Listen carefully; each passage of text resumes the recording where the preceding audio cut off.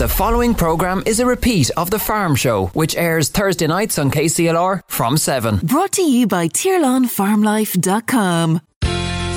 This is The Farm Show on KCLR with Matt O'Keefe. Brought to you with thanks to TirlanFarmLife.com.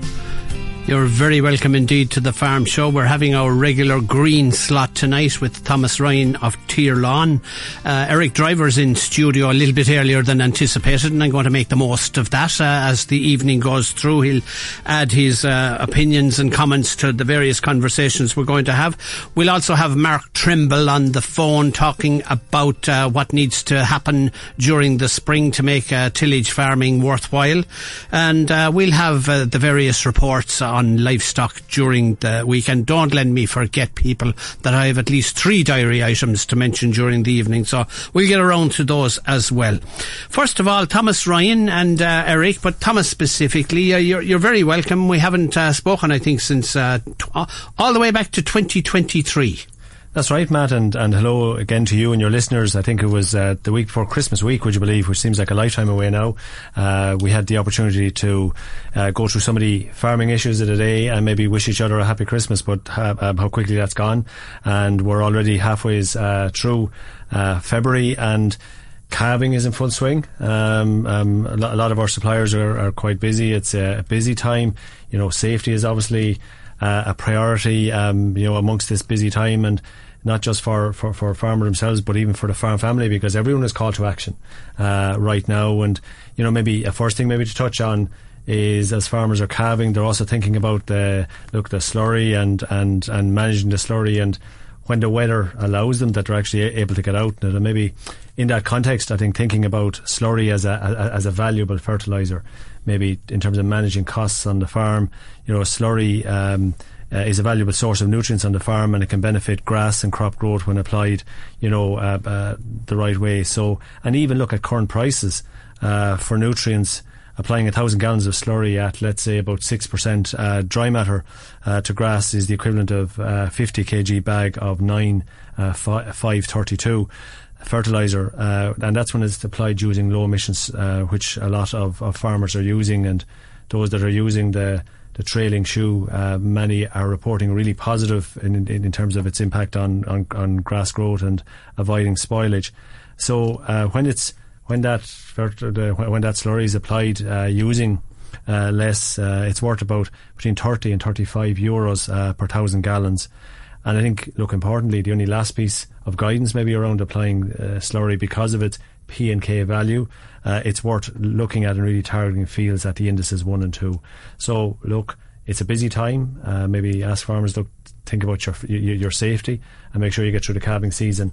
And as you're looking at your slurry and slurry management, just remember slurry is an important nutrient that you can use to reduce costs maybe, and you might need to apply less bag fertiliser. Yeah, and as I always like to refer to it as liquid organic manure. I mean, it's a fascinating product, despite the fact that it's just called slurry. It has huge benefits for soil microbiology as well as soil fertility, but ultimately farmers under a lot of pressure at the moment now, with tanks filling up, and not easy to get traction out in the fields when you're getting rain the whole time. But listen, the days are getting longer. I noticed even this evening now, coming up to 6 o'clock, the clouds had sort of broken up, and there was a good stretch there. So all to look forward to. And it lifts our spirits. It lifts our spirits as the days get brighter a little bit in the morning there, and even as you said, a stretch in the evening, Matt. It naturally lifts our spirits. I think it makes it easier maybe to get the chores done when you're not dependent on the lights, when you're not to look that natural light, and it does give us all a bit of a lift. It does, and I tend to look at dates and time scales, and I was thinking this evening driving in 5 weeks until we turn the clocks again, so we're heading in the right direction. I don't want to wish me life away now, God knows. Life is scarce enough, but there's a big challenge, Thomas, for a lot of farmers with this nitrates derogation reduction. There is, Matt. Of course there is, and it's real. So what do we know? We know that since the 1st of January, for many of your listeners, that 250 kgs of organic nitrogen per hectare, that has reduced to 220. And look, what that practically means is it's implemented on a LIPIS parcel by LIPIS parcel basis. So for example, if part of is in 220. I think first thing is anyone who's not sure, they really do need to perhaps sit down with their advisor and go through it and plan for it. I think, look, we're losing too much of basic payment through penalties. You know, we saw figures reported there. A euro saved is as good as a euro earned, so maybe try and stay the right side of the regulations. There are a number of things that can be done, but in all honesty, they are going to add costs on the farm. You know, we saw what happened in the land market around the leasing, you know, the additional leasing. Some farmers are saying to me that they're looking at, you know, maybe some of the non-dairy stock they might be carrying on the farm, and looking at maybe reducing that, you know, to stay within the 220. And look, a lot of farmers are trying to proactively manage it.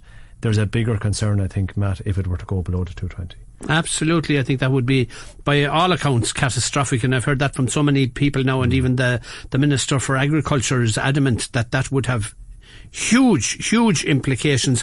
There is a point about the actions you suggest people take and plan ahead, because if you don't move, say you ultimately end up with a problem and you don't move till April time, it's a calendar year, so you've then got to take twice as much action to bring yourself back within the limit.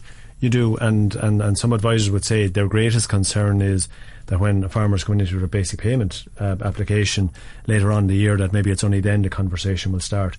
And, you know, that might be leaving it a bit on the long finger, maybe the call to action for any of your listeners that are listening, and maybe, you know, that they farm in derogation and they might be at that 220 and hovering slightly above it, that they begin that discussion now, maybe with, well, as soon as calving is over and they get a bit of free time, you know, they begin that discussion with their advisor to begin to plan for the year ahead.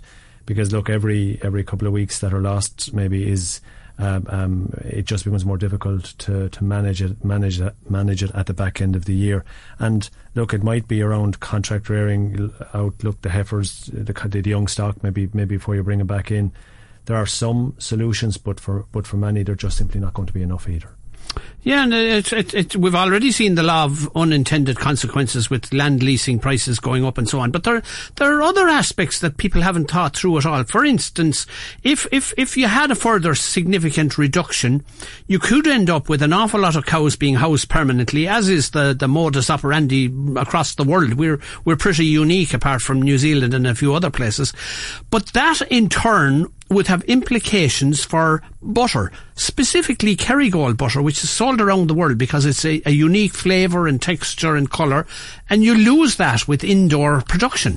You do, and I think, look, within Tirlawn as a co-op that exports to over 100 countries around the world, we have an opportunity to have really good discussions on behalf of our suppliers with these customers, selling the core value of our outdoor grass-based model of dairy and of food production. You know, we're almost unique by international standards with up to 300 days out at grass. Our competitive advantage in terms of dairy production, grass is the cheapest form of feed, right? So for every extra day, and look around at the weather at the moment, it is challenging. For every extra day, our cows and our stock are housed. You know, they're maybe fed concentrates along with the meal, or along with the silage. But in addition to that, it's pushing against what's natural, you know, and our core strength, and indeed it'll have a knock-on effect for costs at farm level. So the important thing here is that with all these changes, and there's so much change happening for farmers right now, whether it's the nitrates or regulations generally, with all this change, that it doesn't have an unintended consequence, as you speak about, that we lose that core competitive advantage of our outdoor grass-based model of dairy production and food production generally that we do so successfully here in Ireland. Now, Tirlawn's Solar Gen is in for an award in the coming weeks. We'll talk about that in a moment. First of all, better tell me about Solar Gen. Farm Gen, I will show Farm you. Gen, I beg your pardon. No, not at all. Okay, so Farm Gen, it's a great offering that Tirlawn has for all farmers, dairy, beef, you know, whomever. A chap called Damien Sutton in Tirlawn is the program manager, and we partner with a company called PV Gen. So really, what Farm Gen does, it provides rooftop solar offering for the dairy, for house, for residential, and it's also complemented with battery storage as well. to be honest with you, Matt, the majority of farmers, look at it and put it out on the slatted shed or such building, and they'd use it maybe for cooling milk and the plate cooler. But some also are backing it up and complementing it with the battery, and the value of that is that ensures that you actually have the energy or have the electricity you need when you're milking, which is sometimes during peak in terms of the price you're charged. And by having your battery storage, you're really in a position where you can have energy when it's needed. Farmers who have used it and are using the service, the FarmGen service successfully, they're talking about a payback period of maybe approximately 3 to 5 years maximum, maybe out to 7. Recent changes made by the government around tariffs and around supports have made it more attractive. We're very busy taking calls. The FarmGen team are. And look, as I say, they're up for an award at the Green Awards in the next couple of days in Dublin. It's great that they're finalists and they're placed in it. We wish them the best of luck, and it would be nice to bring back a bit of silverware back to Kilkenny again. And an acknowledgement that you're doing the job right and going in the right direction. Eric Driver, I've kept you in reserve there, but any thoughts? I know you're manager, of course, people will know of Tullow Mart. Any thoughts of putting solar panels on the Mart roof? Yeah, we are absolutely thinking about it, Matt, and good evening to yourself and to all your listeners.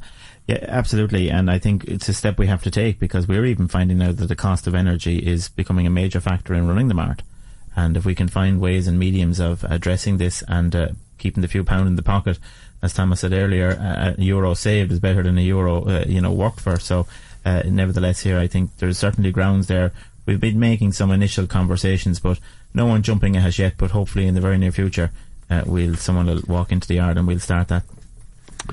Playing hard to get, as good Carlow folk do. I think, I think, Matt, you're after making me an offer here I can't refuse. Myself and Eric need to have a conversation. No, you'll be sitting down by the weekend. Yeah, absolutely. You're on your own yet, Matt. Eric, it strikes me though that when we talk about the likes of solar panels or wind power or even biomethane, God knows you could grow old and grey and bald waiting for biomethane, but ultimately it'll happen. But why the delay for what is a very, very stable and acknowledged and well-worked technology? But farmers always quite enthusiastic about at least examining opportunities. Yeah, but by nature we're enthusiastic people anyway, and we're full of investigation just by nature of what a farmer is. So, and I think it's a business at the end of the day. The farm, inside the farm gate, is a business, and they have to do everything they can to adapt to find the best way of running their business at a best cost that they can do it. So certainly they're not afraid to try and take on new challenges.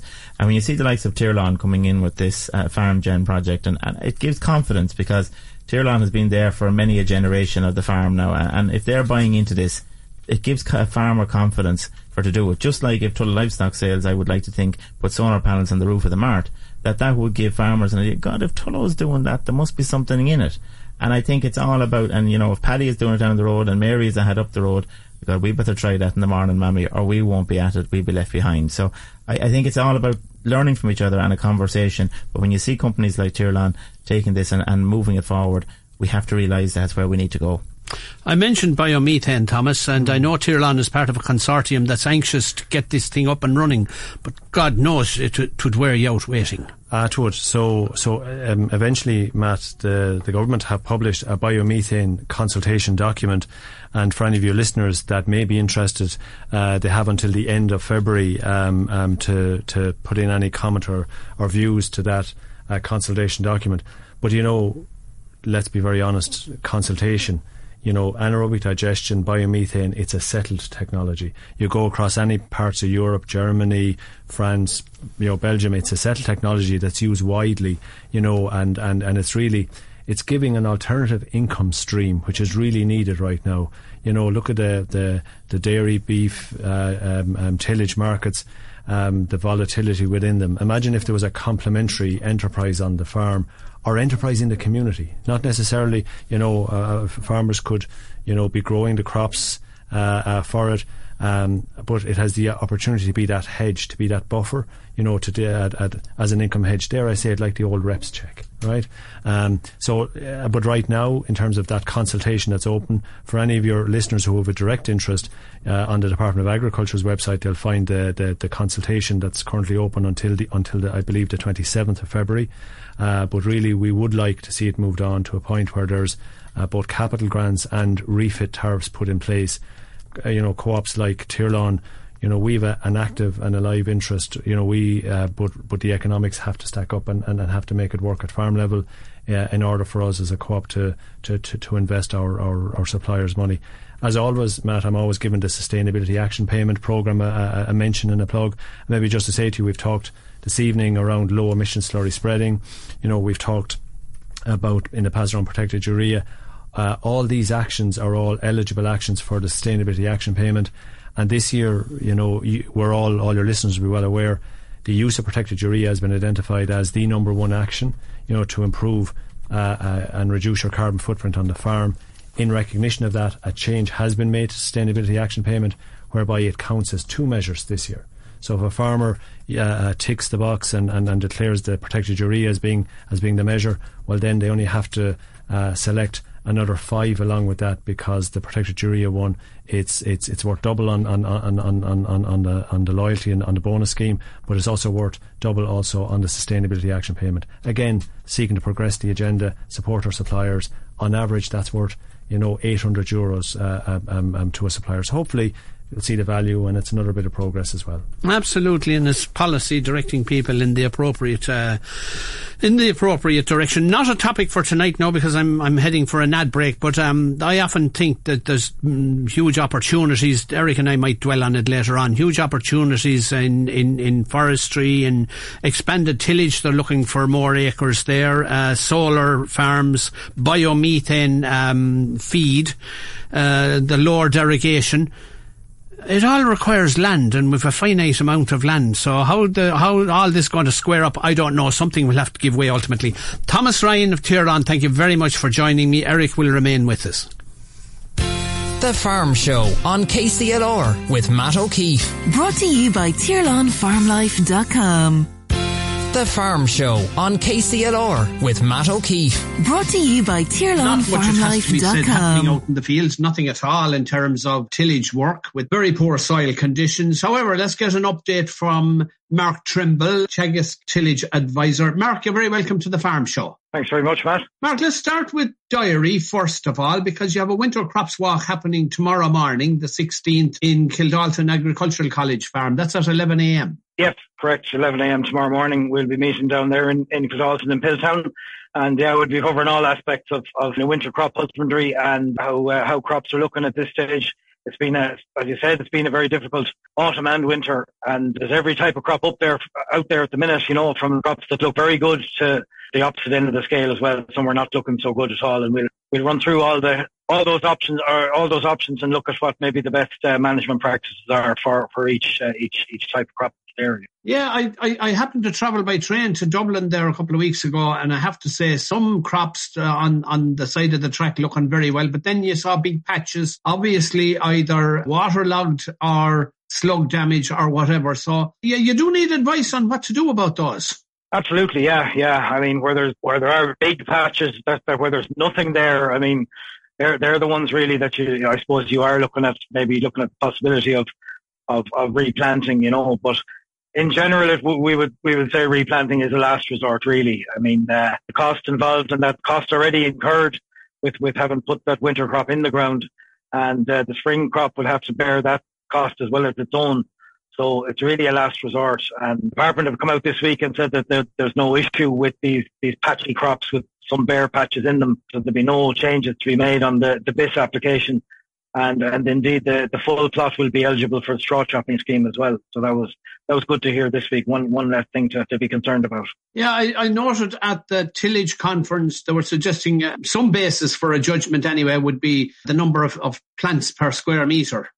Yes, absolutely. That's really where it comes down to the case of getting out into the field and doing plant counts. Some crops are a little bit more able to sustain a low plant count than others. Wheat and oats, for example, more so than barley. Really, and in two-row barley, if you're down below 150 plants per square metre, you're kind of in poor enough territory there. But wheat, you could go down as low as 90 or below it, and still wheat will compensate, and you'll still get a decent crop from that. Now, take me through where we are at the moment, Mark, because a lot of crops weren't sown in the autumn. Seed was held over. There was a hope that early February sowing of winter crops could deliver results. That's not going to happen now. And ultimately we're looking at seed shortages. Yeah, it is a reality, all right. Like you were saying there was a hope that a good bit of certainly winter wheat would have been got in there in January and then first half of this month, but weather conditions just didn't allow that. So we're back to kind of square one there. But having spoken to all the local merchants here in Kilkenny anyway, they're all fairly confident that they will have enough seed for all the spring barley, oats and beans, probably the three main ones that are to be sown. Now there will be a significant amount of that will be imported, probably up to 30% and maybe even up to 50% in some cases. So our farmers will be getting varieties that maybe they haven't seen before, and we'll have to try and come up with a plan for that. Yeah, no, going back to that walk tomorrow down in Kildalton, because, I mean, every crop is different. It's not one size fits all, I presume. You've got different fertiliser needs, maybe weed control, disease control. Absolutely, yeah. Everything is different. There's been an awful lot of winter crops that are in the ground and are viable crops have had no weed control yet. So you're looking at a different approach to that this year, probably more like a spring cereal weed control approach at this stage, because the timing is gone for a lot of the usual options that would be there, That's kind of where we're at the minute, and we will be looking at that. And I suppose if the plant counts are low, then you are looking at kind of tailoring your inputs really. Like there's no point in managing a crop that you're expecting to get 10 or 11 tons per hectare, where in reality you're only going to get maybe 6.5 or 7. You need to kind of tailor your plan to suit that, Now, looking forward to another dairy item, Mark. Malting Barley Conference happening next Tuesday, the 20th, from 10:30 a.m. to 1 p.m. down at the Riverside Park Hotel in Enniscorthy. For those who have the option to sow malting barley, and assuming, the weather opportunities arise, it is a valuable crop. It's a premium crop. Oh, absolutely. Yeah, it is. Yeah, it's a case of having to really look at any crop. Indeed, there's some bit of a premium there. Not just moving away from your standard feed oats and feed wheat, feed barley. Your gluten-free oats, your feed crops, and then malting barley obviously falls into that category as well. So again, back to from a seed point of view, the merchants are saying that they have enough Planet malting barley seed for all the growers for this spring. So there shouldn't be a problem there, and hopefully March will come a little bit better and give us a chance to get it into the ground. Yeah, there's a number of topics up for discussion there: varieties, nitrogen loss to water. The use of liquid nitrogen for malting barley, is that a thing, Mark, or relatively novel, or where is it? It's something that's kind of becoming a little bit more popular across the board, really, in the last little while. So across all crops, it would be probably used a little bit more across the water and in up kind of in the northeast of the country. Not really a huge amount around here, but it definitely does have its plus sides. The accuracy being the main thing, from a overlap point of view, and also for headland management, it's fantastic for that, Yeah, in terms of calendar now, Mark, and I know a lot of people looking out despondently at the fields, waterlogged and more rain on the way, but it's relatively early times yet. Oh, absolutely, yeah. We're only in the middle of February, really. If there was a window came, maybe you might sow some beans now, but certainly you wouldn't be thinking about sowing spring barley for another couple of weeks anyway. So we're early in the season, and yeah, we've noticed. Obviously, we're all great observers of the weather, Mark, but you notice when the days get longer, a good blow, plenty of sunshine, a week, 10 days can change a lot. Absolutely, yes, especially as the year goes on, longer days, and that opportunities will come in the coming months, I'm sure. Mark Trimble, Tillage Advisor with Teagasc, thank you very much for joining me on the Farm Show. Thanks, Matt. That was Mark Trimble, and don't forget, that's my first diary item actually. Don't forget that Winter Crops Walk on tomorrow, the 16th of February in Kildalton College. It's running on from 11 a.m, so well worthwhile if you have issues around winter crops that you need to find a resolution to. Elsewhere, Gorn Ploughing. This is a series of ploughing notices we've had for the various plough organisations around the counties of Carlow and Kilkenny, but Gorn happening on next Sunday at 11 a.m. It'll be signposted from Gorn. It's out on the site is out on the Paulstown Road, and weather permitting now. There is that health warning attached to that event, but weather permitting, that'll all happen at the weekend. Elsewhere, the IFA are continuing their series of protests, and it's this time the focus is on Waterford City. There'll be a tractor drive through the city on tomorrow, Friday evening. They're gathering from 7:30 p.m. I think you can get most of the details on the IFA website or the app if you have that. So just be aware of that, and indeed traffic will be somewhat discommoded, I'm sure. So that's an inevitable aspect of that. But listen, the IFA holding a tractor protest in Waterford City tomorrow night, starting from 7:30. And finally, the bridge. I'm hearing stories about the bridge over the River Barrow. That's just at the far side of Gore's Bridge, almost between Kilkenny and Carlow. The two county councils are intent on making that a one-way system with traffic lights coordinating the traffic going through in order to narrow the bridge even further to facilitate footpaths and that for cyclists and walkers. So to my knowledge, the consultation around that ends in about 7 days' time. So if you want to get involved and have your tuppence worth on that, because apart from general traffic, it's a very, very major traffic route for farmers, whether it's for agricultural machinery generally, or for drawing grain to either Red Mills or into Tyrlawn facilities there in Goresbridge. So better get investigating if you have an interest in contributing to the debate around whether that's a good idea, bad idea, or a fait accompli at this stage. We'll see where it goes. I think we're up to an ad break. Owen, let's go there. The Farm Show on KCLR with Matt O'Keefe. Brought to you by TyrlawnFarmLife.com.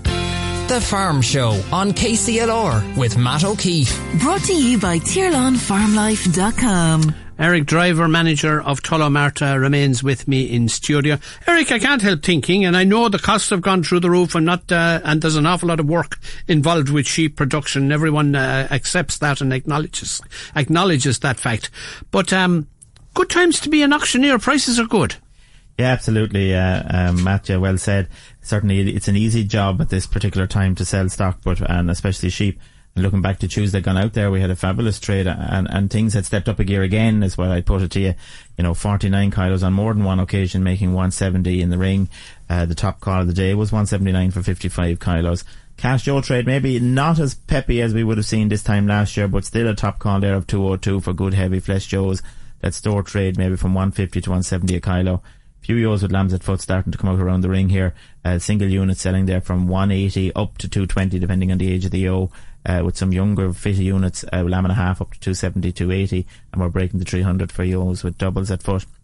In lamb ewes, and again we've seen a lot of them through the ring here in Tullow over the last number of weeks here. I'd say we've sold over 2,000 in lamb ewes, but the trade on Tuesday for that 500 head dispersal sale averaging into the mid 140s there for a very much a sort of a Hilltex type ewe here.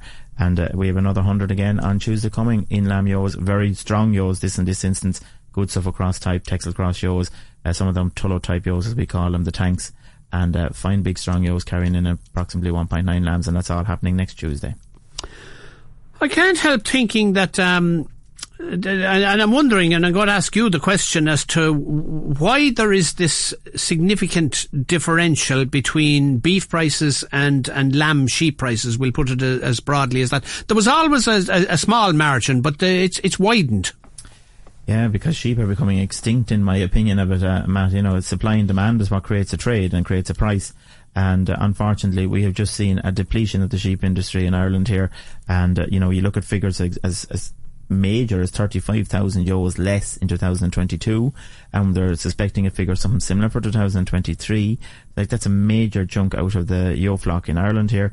But also, if you go back out to the European level at the minute, and what's driving the sheep trade, we feel at the minute, is you look at that dry half in the southern of Europe, and that has left lambs killed at lighter carcass weights and sheep gone out of the system.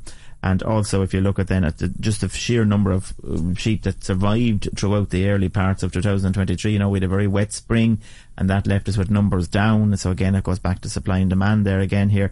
And production rates are suggested to be down 2 to 4% in 2023 across the world here for sheep production. So as you see, supply is going down. Obviously, trade will rise a little bit. Ramadan is coming in earlier than we have seen it here for many, many years. It breaks early. Easter breaks early. The factory agents don't want to be left with their hands empty at that very particular time where they really get market share for the rest of the year. So they're really trying dearly out there to ensure they have the product. Basically, what you're saying to me is that shepherd numbers, the same as the sheep numbers, shepherd numbers are contracting. That it's an ageing population, not enough young people, men and women, coming into the game, and ultimately that means a deficit in sheep production across Europe. Yeah, look at it. You mentioned the aging profile there, and I'm one of them. I bowed out earlier in the year. There's no doubt about it. I got out of the in-lamb ewe flock, and the reason I done it was simply because it just doesn't justify the figures. The figures don't add up, unfortunately. I couldn't leave my job and go home to farm. I love farming. It's my first love, but I couldn't go home and manage a flock of ewes and expect that I was going to be able to rear a family on it. It can't be done. That's an industry issue there that's happening generations now, and it's not been addressed. And this is the byproduct of it.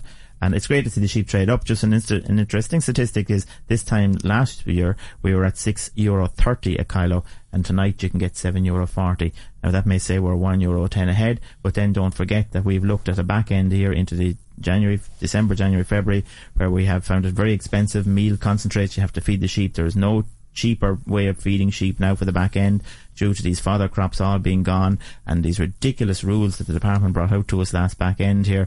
We were very, very, very concerned about it in the industry for the store lamb trade, and it did take an effect on the store trade.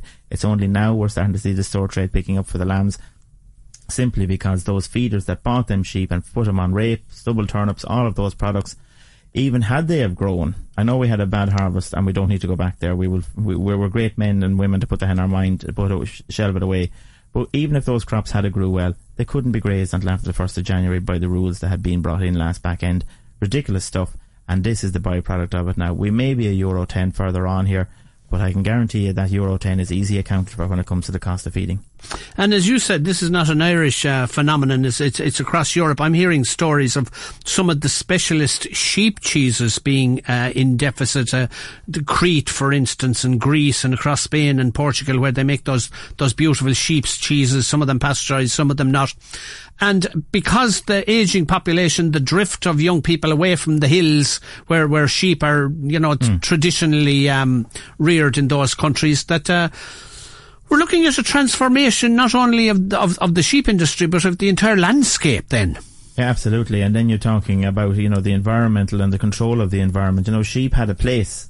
And there's only, even tonight, there's a conference going on in Wicklow about getting sheep back into the Wicklow Mountains. Bringing sheep back into the mountains. And because they're necessary as well as... necessary, and yep. They serve a purpose. And I remember going to the hills with my uncles and my grandfather and my dad and gathering the sheep in off the hills, and there would be hundreds of ewes out on the Wicklow Mountains.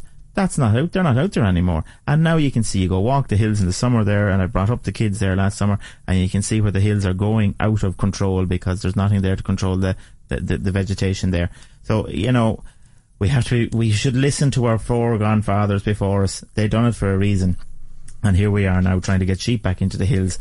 It's all mad stuff. And it's happening in Europe, as you have said, and across the world here. We just see people walking away because it just doesn't give a few pound in the pocket for it to sustain life as such. Yeah, and there's a whole contradiction amongst some people who preach about, letting things return to nature. A managed landscape has been there for thousands of years. It has actually delivered in terms of flora and fauna that we associated with particularly the Wicklow Hills and the west of Ireland and so on. So people want to be careful what they look for. I mentioned a topic early on, Eric, and you might just comment on it briefly. The idea of land use potential and all kinds of options now, but we've got a finite amount of land, and it looks like an awful lot of agencies and an awful lot of policies are encouraging expansion in their own spheres. I instanced forestry. Tillage is being promoted as needing an expanded acreage. Biomethane will require some grass basically to feed the digesters. Solar farms, and I have an issue with solar farms, but there you go. I think we've plenty of roof space for all the solar we want without using productive land for it. But anyway, your tuppence worth. Excuse me. Look at Matt. I simply think here that it's going to bring hunger before we bring reality about how finite land is out there at the minute.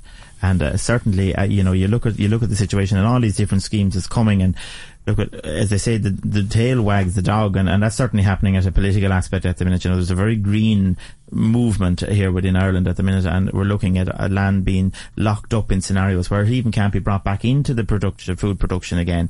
It'll be taken off into the growth of trees and all these different areas that goes into. And there is land very suitable for that out there, and don't get me wrong. But we are also seeing very arable land being lost into these situations, and I think the hunger of the tummy of that is what will bring us full circle, and it's going to take that, and we're maybe already starting that process at a European level now. You see the movement of the farmer protests across Europe here. The message is starting to be heard that farmers need to be listened to. We have been caretakers of the land for generation upon generation, and will be into the future. And they blame us for so much because we're a large group of people that can take the baton as such, and they leave you run with it.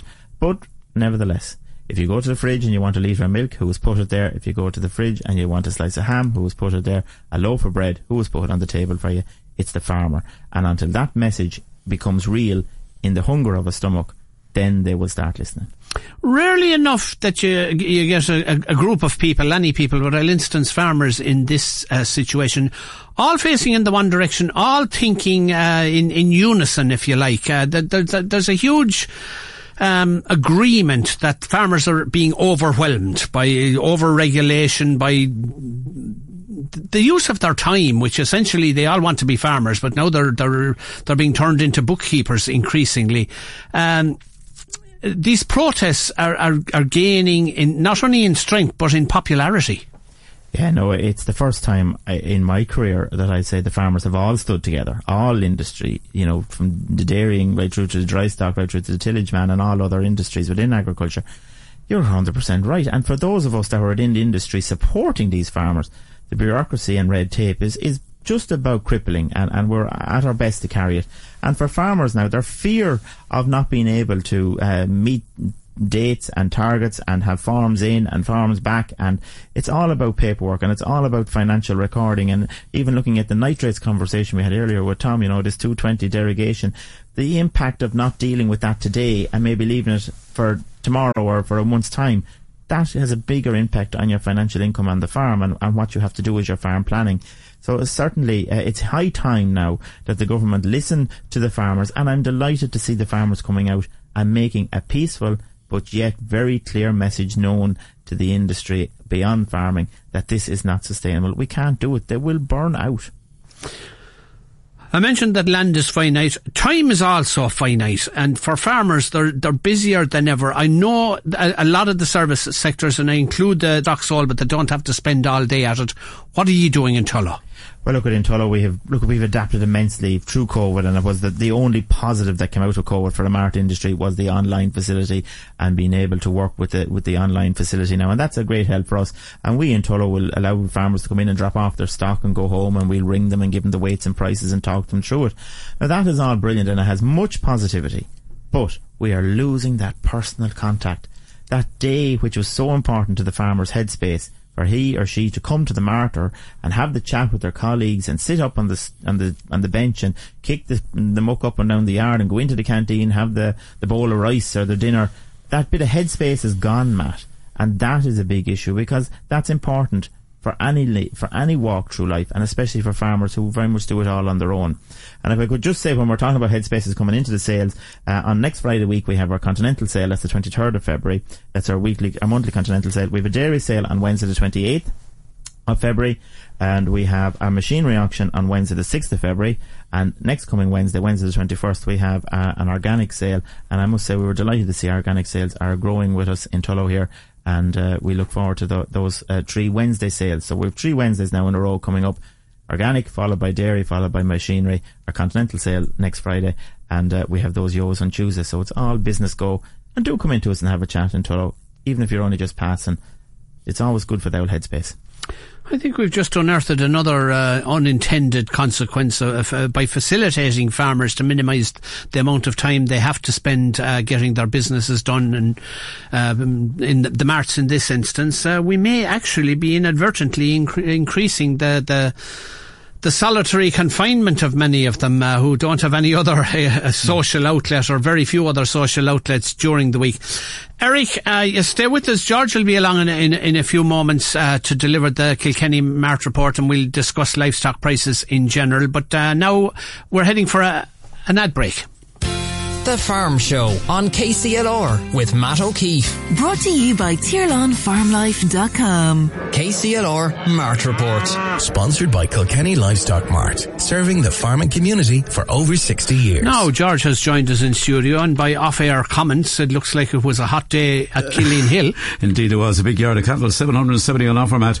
Turnover, 934,000. Shortage of customers? No, they were out in force. The first bullock in the ring today was there starting the bullock ring. He weighed in at 955 kilo, made 25.20, which is 264 per kilo. He was mature, but he was big. The 600 kilo plus bullocks today in Kilkenny, 237 to 330 per kilo. That's 1850, 25.20 per head. Our average price there was 289 per kilo. 5 to 600 kilo bullock from 223 to 346 per kilo. 1150 to 1980 per head, averaging in at €2.68 per kilo. 4 to 500 kilo bullock from 225 to 385 per kilo. 960 to 1650 per head, averaging in at 271. With under 400 kilo from 170 to 385 per kilo, €400 to 1280 per head, average there at 276. Now our cull cow sale has moved to a Tuesday, which has become a very popular day, because on Tuesday we have not only cull cows, we have sucklers also. Sucklers if they appear, but also suck calves. So the Tuesday calves, or the cull cow sale, Frisian cull cows 120 to 230 per kilo, with the continents from 165 to 270 per kilo. I don't think anyone is unsold in that sector. In the beef heifer today, a very good selection of beef heifers, a special consignment of Limousin Cross heifers, U grades, and of those 45 heifers, the average price was $3.15 per kilo. Anyway, today in Kilkenny, 250 to 305 for the beef heifer. That's 1680 to 2170 per head. Full store type from 235 to 325 per kilo, €1,200 to 1550 per head, with a lighter type from 230 to 325 per kilo, €600 to 1280 per head. Beef heifers averaged in at 268. The forward stores, would you believe, 280, and 265 for the light stores. So things are booming. And long may it last. Indeed. As I said, maybe I'm conservative type, Matt, but I hope that going forward, factories this week, they're talking about dropping quotes, etc., etc. They love to take the sting out of the market, I think. Whether it'll work or not, if it's a bit like the sheep, and what's driving the sheep is supply and demand, and as Eric has told you, and that means that you see lambs being quoted. Someone said today they're quoted 720. Some fella said maybe 740. So that's very good money for a sheep. But unfortunately, talking about sheep, Monday's sheep sale, we have another clearance of sale for Jim Darcy, a great man to produce sheep, but he's getting out. We had another one last week, so there's a few of them leaving the threshold there. On Monday, butcher hoggets from 155 to 177 per kilo. That 177 for 59 kilo, 54 kilo, 168, 172, etc. The stores from 85 to 125 per head. The cull ewes, not as buoyant, 79 to 170 per head. We had also dairy sale on Monday, and again next Monday, of course. A little bit of a lift here, Matt. 1250 to 2020 for calved cows and heifers.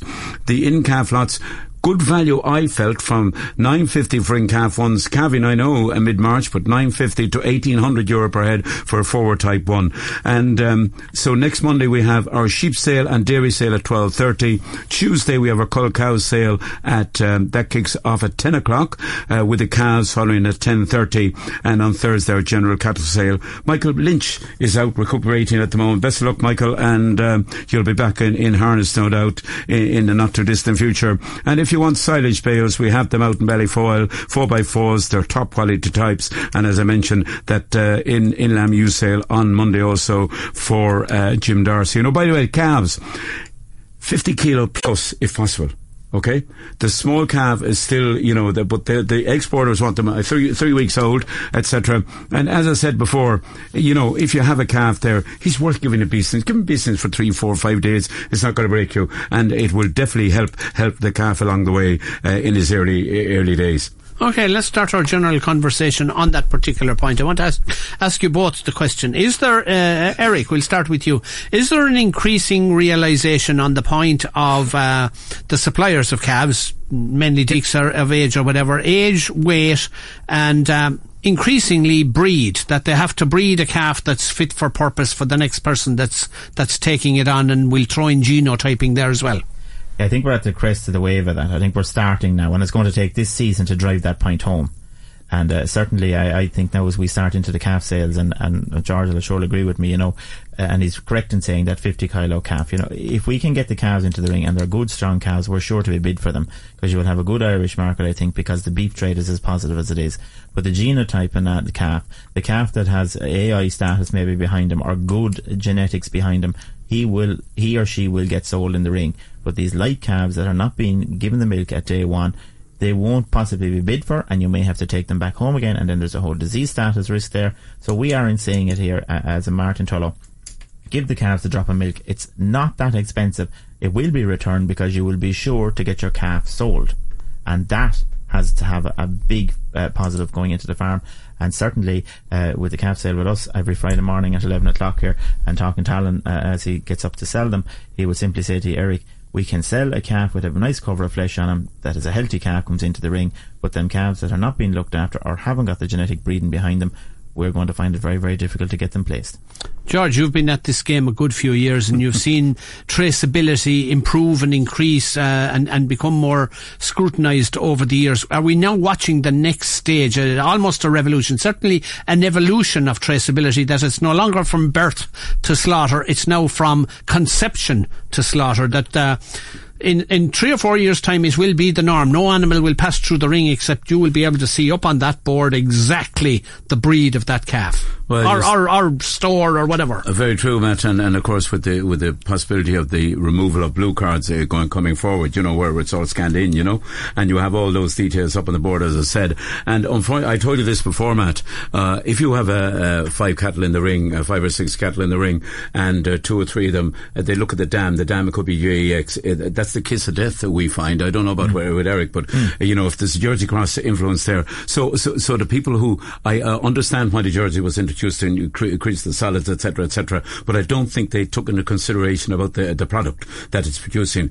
A Jersey bull calf or a Guernsey bull calf is a liability. But technology solves that. Sexed semen virtually solves that completely, if you're willing and able and committed to go down that route. Correct and right, Matt. And I suppose that's the only saving grace about it. If farmers take that on board and go for the sex semen scenario, it's a case of having to. Specifically, if you're in those high, those hybrid type of cattle, you must do it, because, as I said, if you have a bull calf of that breed, it's a liability.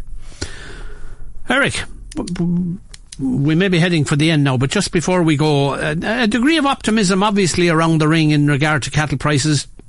Slight worry, but it's an industry built on confidence, and you ride the wave while it's running. Absolutely, and look, at farmer supports farmer, and that's always been the case. And I think, as we were just saying when we were off air there for the last break, the trade is our concern here as bark managers and auctioneers, is that the store man that has been confident today and is returning the price that he got for his beef cattle, that he finished it, that he is sure to get his money back.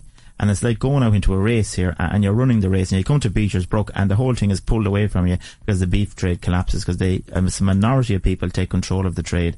And that's where we're concerned. We are delighted to see this, and we will be great advocates of it, both George and I, as we get up and take the gavel in our hand. We'll make sure we'll get as close to €4 a kilo each time and every time. But we're just concerned for the store man as he and she comes into the ring with just great confidence and do what they do, is buy them cattle back, is that the beef industry now stands behind them.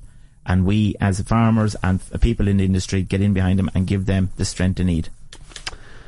Those are good words. You agree? Yes, indeed, I do, Matt. And you're talking about protest. The theme is these farmer protests. Enough is enough, and that is typical. And we must, support them all the way, because without the farmer there, marts per se or any agricultural industry wouldn't survive.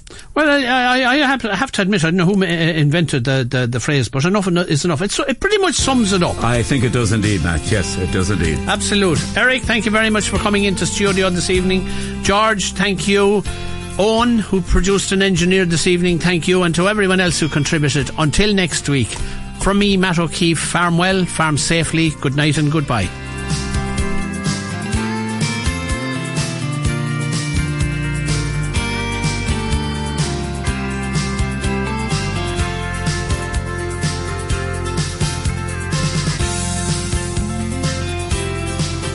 The Farm Show on KCLR with Matt O'Keefe. Brought to you by TirlanFarmLife.com.